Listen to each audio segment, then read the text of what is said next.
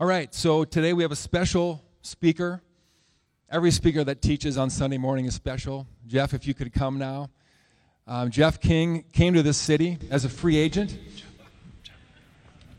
He was not born and raised here. I love hearing from people in Madison that are from here and that they've stayed here and they've served. That's great.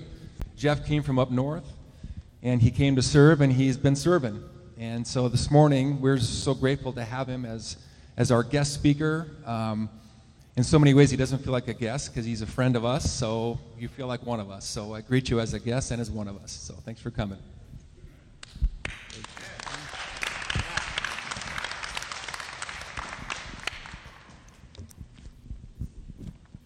I feel like one of you. Brothers and sisters in Christ, you can't beat it. It's wonderful. The guy with the long beard playing the guitar, that's my oldest son. And it's interesting because when he was a baby, my wife and I were going to a wedding, and he was an infant. And it got real quiet in this big Catholic church, and Judah went, ah!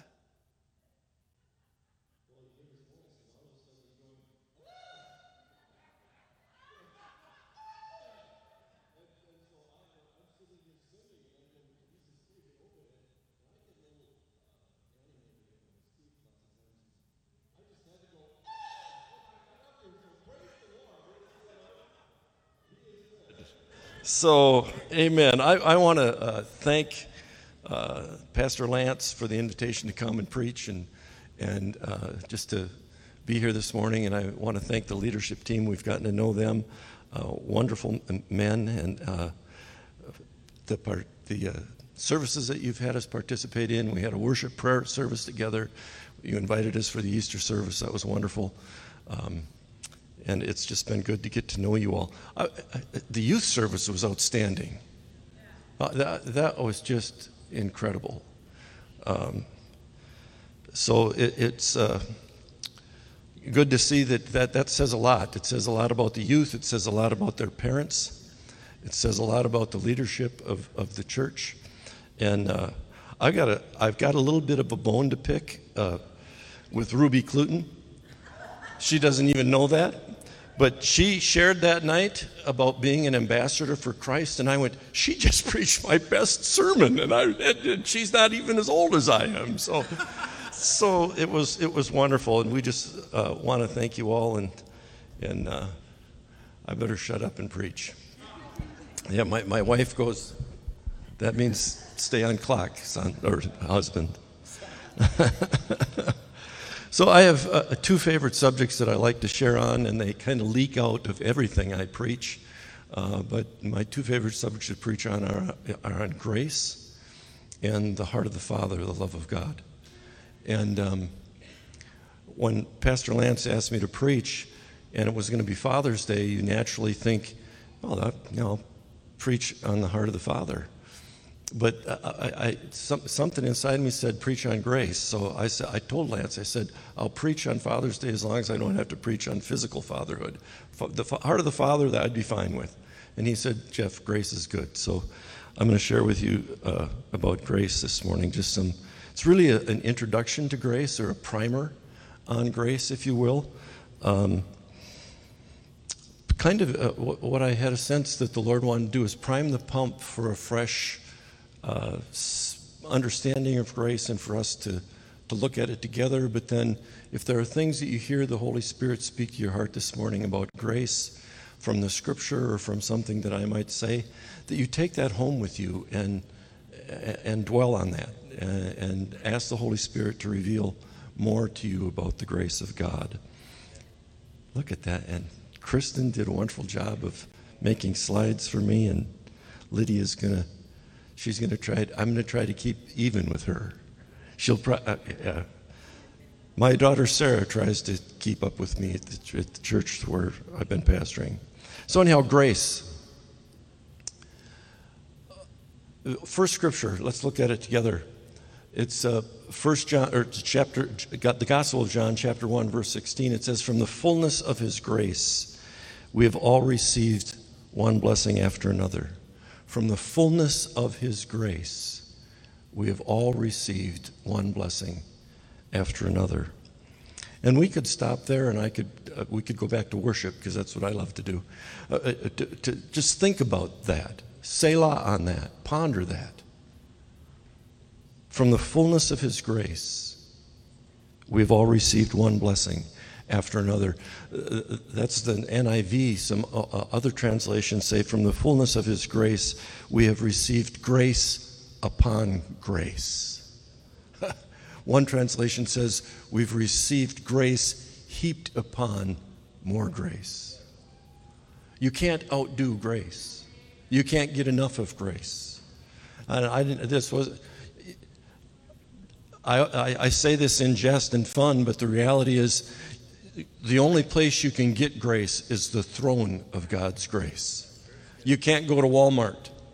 They have lots of stuff, but if you're going to go get grace, you've got to go to the throne of God, the throne of grace. And so we're going to look at 3 definitions of grace, or aspects of grace. Actually, they're not complete definitions, but 3 aspects of grace. And look at this. She is good. I like it.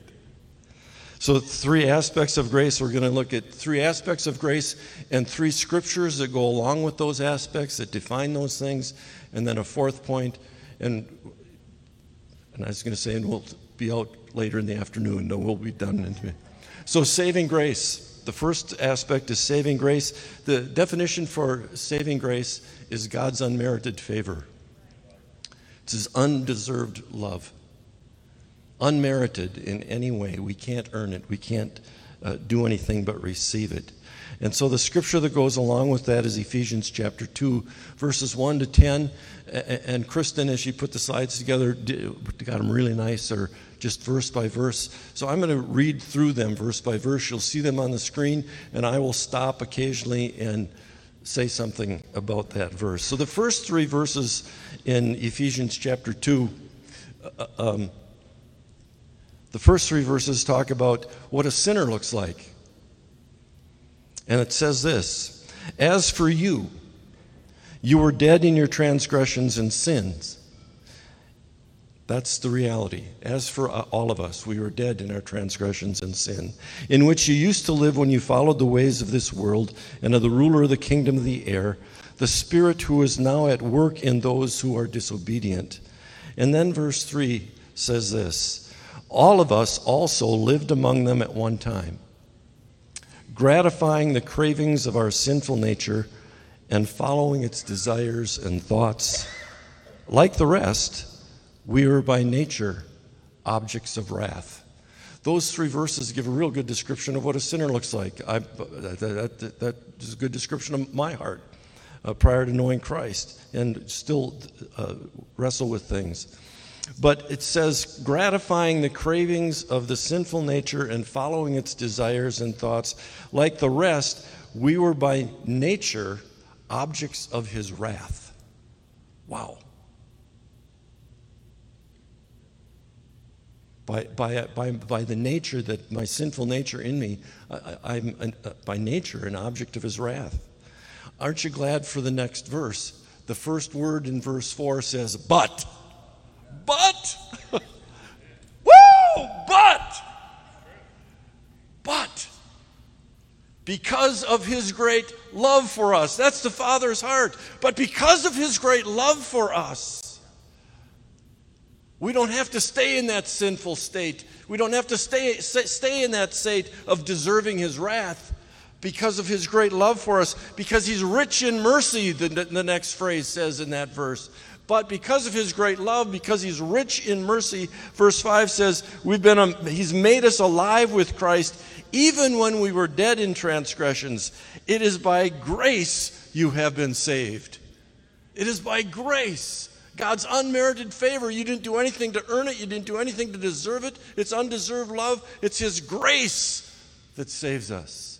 Deserving of wrath, but receiving favor. Whoa! Was that good, Judah? Is that kind of echo like you did when you were 2?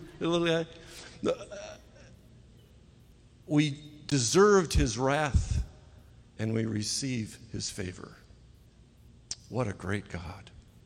What an awesome reality that that's what God is like. And so it goes on to say in verse 6, and God raised us up with Christ and seated us with him in the heavenly realms in Christ, in order that in the coming ages he might show the incomparable riches of his grace. My mother was an English teacher. I used to teach school too. Do you get that adjective? Incomparable riches. Incomparable riches of God's grace. Expressed in his kindness. See, God is a God of grace. God is a God of kindness. In the first verse that we looked at today, it's like he's a God of blessing who bestows blessing, grace upon grace. That's his heart. That's the Father heart of God. It's what David was sharing on the holiness of God. It causes us to run to him because we know what his heart is like. Wow. And then in verse 8 to 10, it gives us the definition of unmerited favor. It gives us the definition of salvation that we all share. It says, for it is by grace you have been saved through faith. And this is not from yourselves. It is the gift of God. Now, in other words, we become through Christ, we become the object of God's favor instead of his wrath. I don't often do this, but I feel like we're supposed to this morning. Can you repeat with me? I am the object of God's favor in Christ. Let's say that together. I am the object of God's favor in Christ. Me too. I'm the object of God's favor in Christ. Oh, the glorious riches of his grace. For it is by grace you have been saved through faith. It's not from yourselves. It is the gift of God. Grace is God's part. His unmerited favor is God's part. Faith, or believing, is our part. Judah's younger brother has a degree in graphic design, and he's a creative, and he does big wall art. The floor-to-ceiling on the sanctuary in our church, it says, by grace alone. 10-foot letters, about 60 feet long. And that's kind of our theme, not just as a church. That's my personal theme. It's by grace alone. Faith, our part is faith, but it's by God's grace. You can't add to the gospel of grace. It's not the gospel plus something. It's by grace alone. God did it. It's accomplished. It's his work. And I just have to receive it by faith. I believe in it, and I receive my salvation, and I become a child of God. Woo! I like it, the way it echoes in here, brother. This is good. I better be careful. We can't earn our salvation. We can't earn our salvation. It's the gift of God. Unmerited favor, undeserved, a free gift because of what Christ accomplished on the cross. Then that's through verse 9. Verse 10 goes on to say this, for we are God's workmanship, created in Christ Jesus to do good works, which God prepared in advance for us to do. See, good works comes into the equation, but it's after we're saved.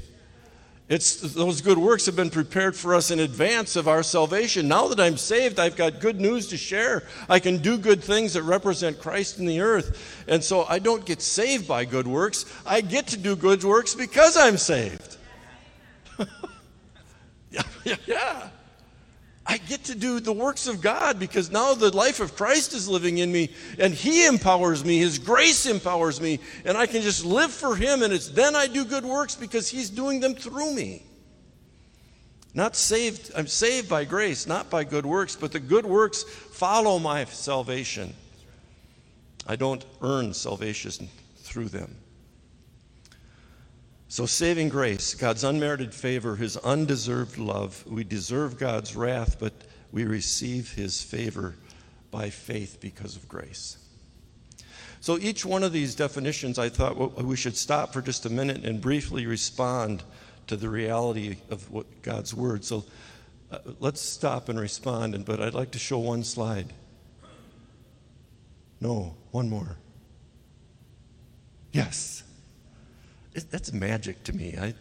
I am so untechnical. Thank you for the magic, Lydia. Hebrews 4:16 says this, and we'll look at this verse each time we respond. Let us then approach God's throne of grace with confidence. That's where we get it. If you get grace, you've got to go to the throne of grace. And we can come to it with confidence because of the blood of Jesus, so that we may receive mercy. Mercy is we don't get what we deserve. It's a simple definition. So that we might receive mercy. And then it goes on to say, and find grace to help us. Grace then is the strength to do what God's called us to do. We get what we don't deserve. So it says, let us approach God's throne of grace with confidence so that we may receive mercy and find grace to help us in our time of need. Saving grace helps us to become saved. So let's bow our heads and pray. Heavenly Father, if someone is here today and they heard your definition of a sinner read, gratifying the desires of our flesh and have worldly passions, and they identified with that, and they've never received you as Savior, never received your forgiveness because of what you accomplished on the cross, never received your grace, your unmerited favor, because they're still living in that sinful place. But God, they've said in their heart, but God, Jeff, what you said, I want that unmerited favor. I repent of my sin. I don't need to live like that any longer. God will come and live in me and live through me. So thank you for sending Jesus, Father. I forsake my sin, and I ask you, Jesus, to come and take the throne of my heart, that you would rule my life, that I might be saved by the saving grace of God. Thank you for that salvation. In Jesus' name, amen. If you prayed that prayer this morning, I didn't ask you to acknowledge it, but I would ask you to talk to Pastor Lance so that he can follow up with you and help you be initiated into that walk of faith with Christ. Second definition or aspect of grace is sanctifying grace. Sanctifying grace can be defined as the desire and the power to do the will of God. The word sanctification or sanctify means to be set apart for the purposes of God. It's where David talked about holiness this morning. It's the word where holiness comes from. And so it means to be set apart for the purposes of God. Now once I have received Christ by saving grace, Jesus comes and lives in me, and now that same grace helps me to live for him. So I'm set apart for his purposes and his use. And the definition for that is the desire and the power to do the will of God. I didn't include this slide, but I'm going to share this text with you. I should have put it on a slide, and I didn't. It's 2 Timothy 1, verse 9. It says this, 2 Timothy 1, verse 9. It says, he has saved us, saving grace, and called us to a holy life, sanctifying grace, not because of anything we have done, but because of his own purpose and his grace. Let me put it all together. 2 Timothy 1, verse 9. He has saved us and called us to a holy life, not because of anything we have done, it's not by works, but because of his own purposes for us and his grace. So the scripture that we'll look at is Titus chapter 2, verses 11 to 14. And it says this in verse 11, for the grace of God that brings salvation has appeared to all men. That's where it starts, and it's talking about saving grace that we just talked about from Ephesians. So he's saying, for the grace of God that brings salvation, saving, has appeared to all men. And then it goes on to say in verse 12, talking about this same grace, it teaches us to say no to ungodliness and worldly passions and to live self-controlled, upright, and godly lives in this present age. So not only does it save us, but there's a power in it, and that power teaches us to say no to ungodliness and worldly passions. And instead, it helps us live self-controlled, upright, and godly lives in this present age, because the life and the Spirit of Christ now lives in me, and that grace empowers me to live for Him. And so I can say no to ungodliness and worldly passion. I don't have to say yes to the cravings of my flesh anymore. The temptation is still there. I still may sin. But there is a power in me that teaches me to say no to that. And it's a teaching. Sanctification is a process. It happens over time. It's as we yield more and more of our heart to the Lord. And so it's sanctifying grace. It's the desire and the power to do God's will.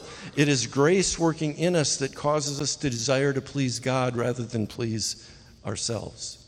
All of a sudden there's a desire in me to please God. I want to please Him in all that I do. And I don't know about you, but I've tried to pull myself up by the bootstraps for years, and all I do is rip the straps off the boots. It doesn't work. There has to be a power outside of myself to live godly. And that power is sanctifying grace. And so I call out for Jesus and say, Jesus, you help me live the way you want me to, because I can't do it in my own strength. It's the desire and the power to do the will of God.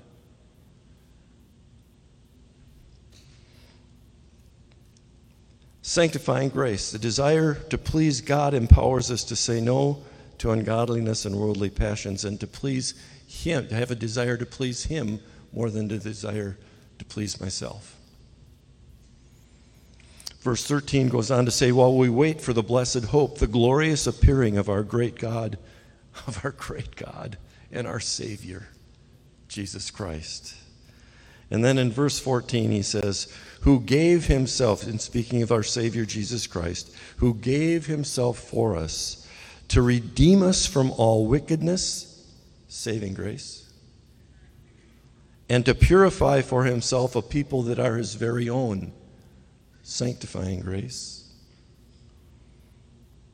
that are His very own, to do what is good, or who are zealous for good works. That's the next definition of grace that we're going to get, which is supernatural enabling grace.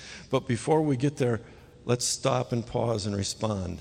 Again, knowing that Hebrews 4:16 says, let us then approach God's throne of grace with confidence. Let's go there with confidence as we pray. Let's receive mercy and find grace to help us allow sanctifying grace to have its way in our hearts. So let's pray.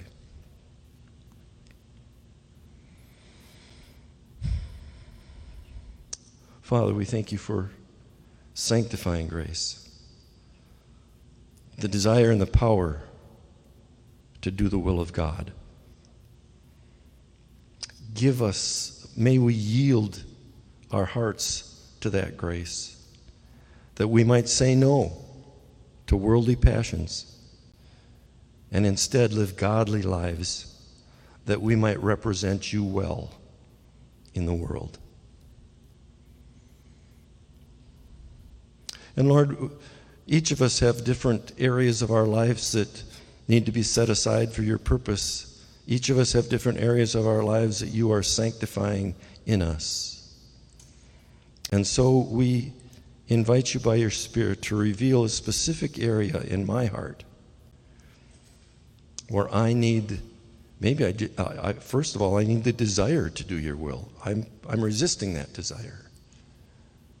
So overcome that desire with Your grace, God.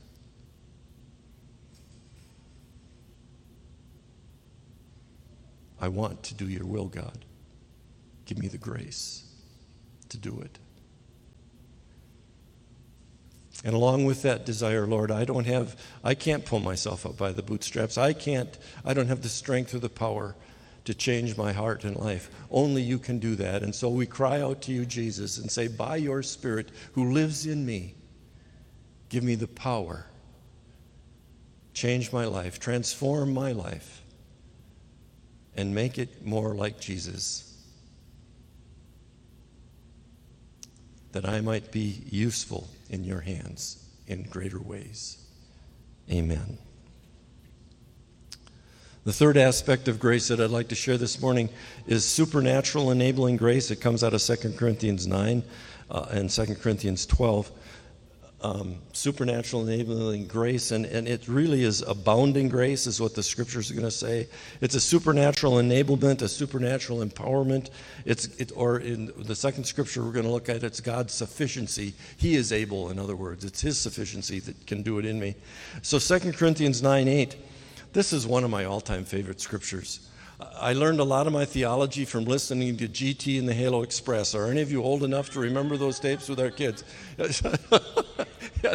And there's a song out of 2 Corinthians 9:8. It says, and God is able to make all grace abound to you, so that in all things, at all times, having all that you need, you will abound in every good work, God is able. God is able to do that. It's supernatural enabling, and He does it in me. And so God is able to make all grace abound to you.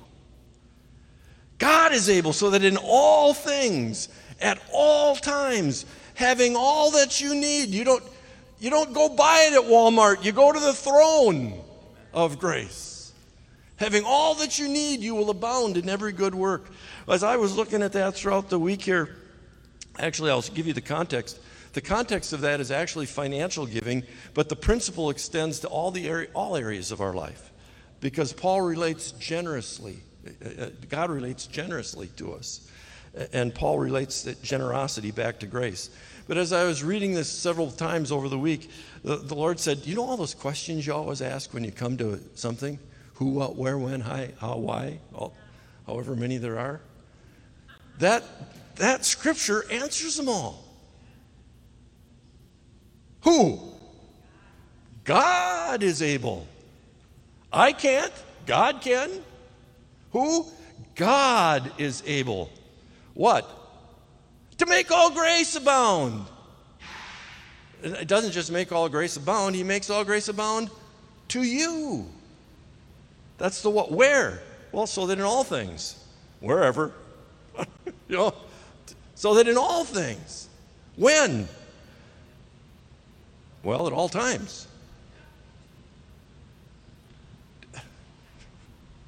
All these alls, I just get so excited about all these alls. He doesn't leave anything out. His grace is that sufficient.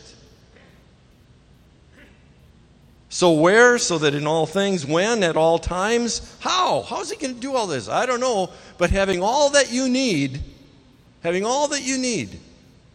you're going to abound in every good work. You're not just going to get by. You're going to abound. It's an abounding grace. God is able so that you will abound in every good work. Amen. Whew. So that is that's the good work part of abounding grace, supernatural enabling grace. That's the good works part. There are also times that we need to be supernaturally enabled when we're facing difficulties and hardships and trials. And that's what 2 Corinthians 12:9 says. 2 Corinthians 12:9 says, but He said to me, my grace is sufficient for you, for His power is perfected in my weakness. Therefore, I will boast all the more gladly about my weaknesses, so that Christ's power, the power and the desire to do His will, may rest on me. The next verse, I don't have it on a slide, but the next verse goes on to say, that is why, for Christ's sake, I delight in weaknesses, in insults, in hardships, in persecutions, in difficulties. For when I am weak, then I am strong. When I am weak, it gives God the opportunity to be strong on your behalf. I usually don't do this either, but just for curiosity's sake, any of you here weak enough? That's the only prerequisite. Your weakness. Man, that's me. When I am weak, He can be strong. When I am weak, His power can do it in me and through me. My grace is sufficient for you. So that covers the part of the in all things and at all times. It includes hard times. It includes hardships. And it says, in insults and hardships and persecutions and difficulties, for when I am weak, then I am strong. Grace that helps us in our weaknesses. Grace that is sufficient so we can endure difficulties. Grace that empowers us to change because it's God's power in me, both to will and to do of his good pleasure. Let's bow our heads again and respond to that piece of scripture. Lord, we approach your throne of grace with confidence that we may receive mercy and find grace to help us in our time of need. We need supernatural enabling grace. Grace to abound in every good work. Lord, that's the power to do. You call us to do things that are way beyond our ability, way beyond our strength, way beyond our gifting. That's so you can look good, so that you can prove yourself strong. And so, Lord, we ask for that supernatural enabling grace to do what we cannot do, but that you desire to do through us. And Lord, then there are also times, besides the power to do, there's the power to endure. We find ourselves in times of difficulty. We find ourselves in time of hardship, persecutions and insults, and we find ourselves weak. And Lord, it's during those times that we cry out for your grace and say, Lord, help us endure. Make us strong.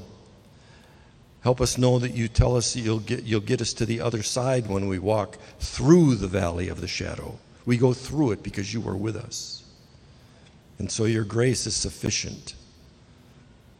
And in our weakness, you make us strong. In Jesus' name, amen. The fourth and final point is Paul's expression of grace that was given to him. And I want to relate it back to us. Paul had an expression of grace given to him, and God gives us grace as well for different things. 1 Corinthians 15:10 says this, but by the grace of God I am what I am. I have a pastor friend who, when he says something that might convict you, he says, let me be the ability for you to walk out grace today. Because I am what I am, and you might get offended by me, so let me be your opportunity to live in grace. Why did I say that? I shouldn't have said that. By the grace of God, I am what I am, and his grace to me was not without effect. No, I worked harder than all of them, yet not I, but the grace of God that was in me. Notice it was the grace of God working in him, not him working up, pulling himself up by the bootstraps, not doing it on his own. And he says, by the grace of God, I am what I am. By the grace of God, I am what I am. By the grace of God, you are what you are. He makes us all different, praise God. I would hate anybody to be like me. I want you to be you. God wants you to be you. And God wants the grace he's given you to be expressed to a world of your sphere of influence. Because you will meet people and know people that I'll never have a chance to know or meet. You're special. God loves you. And his grace is there for you. So by the grace of God, we are what we are. But then he goes on to say, and that grace to me was not without effect. In other words, the grace that God gave you, the grace that God has put in you, is having an effect on your life, and it propels you into doing good works for him. There's a grace in you that is pushing you forward to be what God's designed you to be and helping you represent him well in the earth. And it's his power in you that is effective. His power in you is effective. He's changing you and he's making you more like Jesus. And in that process, you are also touching other people's lives with the love of God. And so you are what you are, praise God. And the grace of God in you is having an effect to touch people's lives in the world because you represent him by the love of God. And then he says this, and this grace to me was not without effect. No, I worked harder than all of them, yet not I, but the grace of God that was with me. The grace of God was working effectively in him and in us to become what God has designed us to be. All we need to do in this is to yield to that grace, to call out for that grace. It is the grace of God working in you both to will and to do of his good pleasure. Yield to that grace in your life. And then Ephesians 3:8 says this, although I am less than the least of all God's people, this grace was given me, Paul speaking again, this grace was given me to preach to the Gentiles the unsearchable riches of Christ. Paul, I like this verse. Paul describes himself as the least of all God's people. Now we see him as this giant apostolic guy, which he did those things. But basically what I think one of the ways you could understand this particular verse is Paul is describing himself as the least of all God's people. He's basically saying the grace of God in me can be, if the grace of God in me can be powerful and effective, man, the grace of God in you can be just as powerful and effective. He's not leaving any of us out. In fact, he's saying that so we'll all include ourselves in the reality that the grace of God is in you and that grace of God will have an effective work through you. So he said, he persecuted people, he had people killed, he did all those things, but now the grace of God came in and it changed his life, and now he has an effective witness for God. That's what he does with all of us. Don't count yourself out, brothers and sisters in Christ. God's grace is powerful and effective in you to influence those around you with the love of God. Love people with the love of Jesus. The grace of God is working in us all, both to will and to do of his good pleasure. I remember every time I read this verse, I ask myself this question. This grace of God was given to me. God, what do you give me the grace of God for? And you can apply that to lots of areas of your life. God, why did you give me the grace of God as a father or on Father's Day? How can I express your grace as a father? How can I express your grace as a husband? How can I express your grace as a child of God? Paul was doing it for his vocational ministry. When I was first reading this back many years ago, I realized God was giving me grace to be the best possible teacher and witness I could be in the public school system. I taught school for 4 years. And God just said, Jeff, I want you to take who I've made you, the grace of God in you, and be a witness in the school system, because that every place that you go needs light, and you need to do that in the schools. 4 years later, he said, Jeff, I want you to be a pastor. And so for the last, I'm getting old.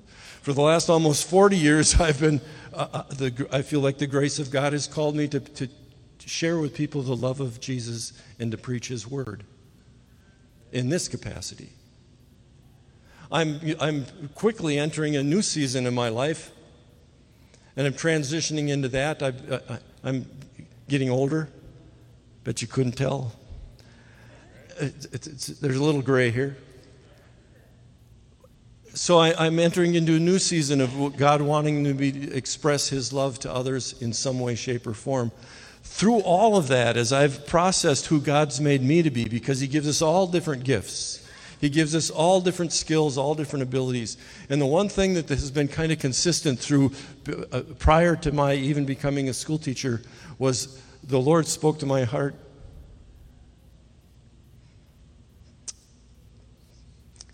And he said, Jeff, wherever you go, I want you to be an encourager to the brothers and sisters in Christ. 20 years ago when he called Debbie and I here to Madison, I said, God, there's lots of good churches there. I want to live out in the country. And he said, I want you to go and be an encourager. In fact, one of the things he said to me is in my heart, he said, I want you to encourage every not just person, but every ministry I have you come in contact with. God's called me to be an encourager. His grace is sufficient in you to be what he's called you to be. You don't have to be an encourager.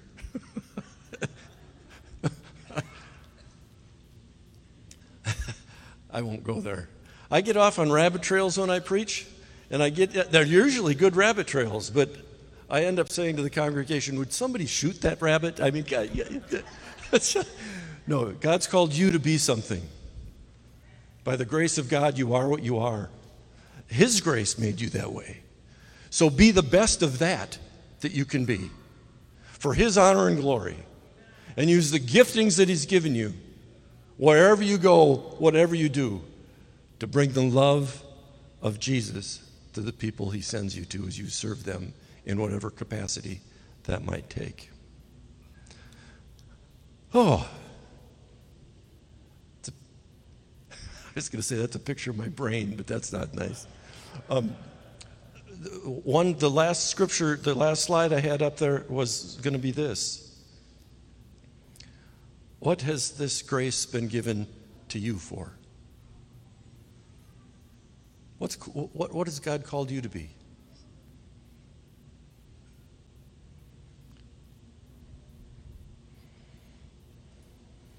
How has the Father made and gifted you?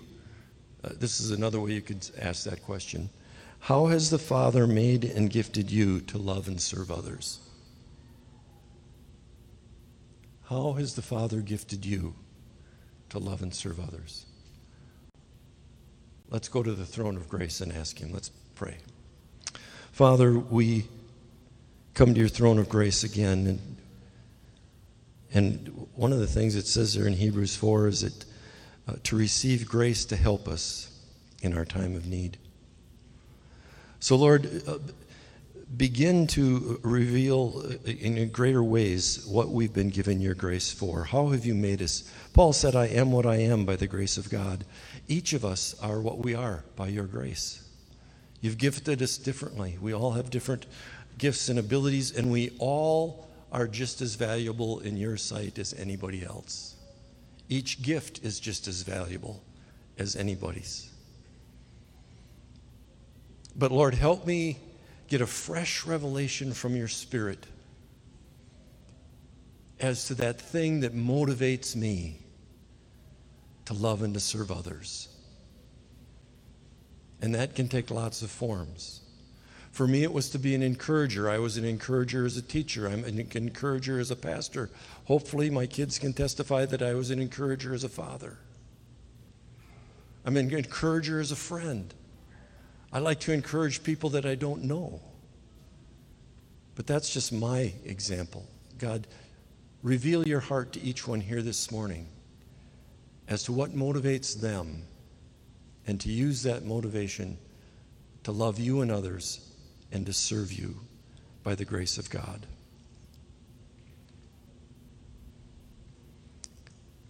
And so, Lord, I'll close with this prayer. I'll kind of close. Lord, continue to show us that your grace is available to us, to empower us to do what you've called us to do. And we thank you that your grace has many facets. We thank you for saving grace, your unmerited favor. We thank you for sanctifying grace, the desire and the power to do your will. We thank you for supernatural enabling grace, that we can abound in every good work, and that you will strengthen us in our weaknesses to endure difficulties and hardships. May your grace in us help us become and do all that you've called us to do and to be. And Lord, may this short time together act as a primer, prime the pump in our understanding and your revelation of grace, that we might live more fully in it for your honor and glory. In Jesus' name, amen. As I was preparing this morning before church, the Holy Spirit led me to a quote. I like to collect quotes on grace, and so this isn't in a slide. You're going to have to listen to it closely. But this is a quote by a man named Graham Cook, if some of you are familiar with Graham Cook. And he defines grace this way. Grace is the empowering presence of God that enables you to become the person that God sees when he looks at you. Let that sink in a minute. Grace is the empowering presence of God that enables you to become the person that God sees when he looks at you. We used to sing a song that says what God sees when he looks at me is he sees Jesus.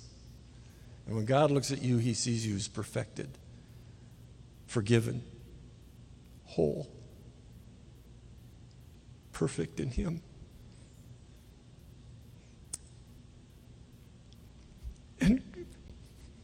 And grace is the empowering presence of God that enables you to become, there's power there, the person that God sees when he looks at you, the person he's intended and designed you to be. Amen. I'd invite you all to stand. I want to pray a blessing over us all. So if you can just stand, and then I'll turn it over to Lance. Did a whole teaching about a year and a half ago on what benediction meant. Benediction just means blessing. And it was so cool at your youth service in Verona. I think it was Matt had everybody stand up at the end and extend their hands and bless people. And I went, that's cool. That's what we've been trying to do. So the scripture says that if you're a child of God because of Christ, that you have a high priestly role. He said he's made us a kingdom of priests, scripture says. And part of the things that priests did was to bless the congregation. And we know number 6 is the great high priestly blessing. I didn't write it up there. I just want you to extend if you want to, turn around, extend your hands towards us. Anybody you want to. And I'm going to pray a prayer of blessing over us as a congregation, and we as the priests of God to bless each other. This blessing is biblical. It's out of Ephesians 3:20 and 21. And this is the blessing God has for us this morning. Now to him who is able to do immeasurably more than all we ask or all we imagine, according to his power that is at work within us. That's his grace. To him be glory in the church and in Christ Jesus through all generations, forever and ever. Amen. God bless you all. I got to do this one more time. Woo!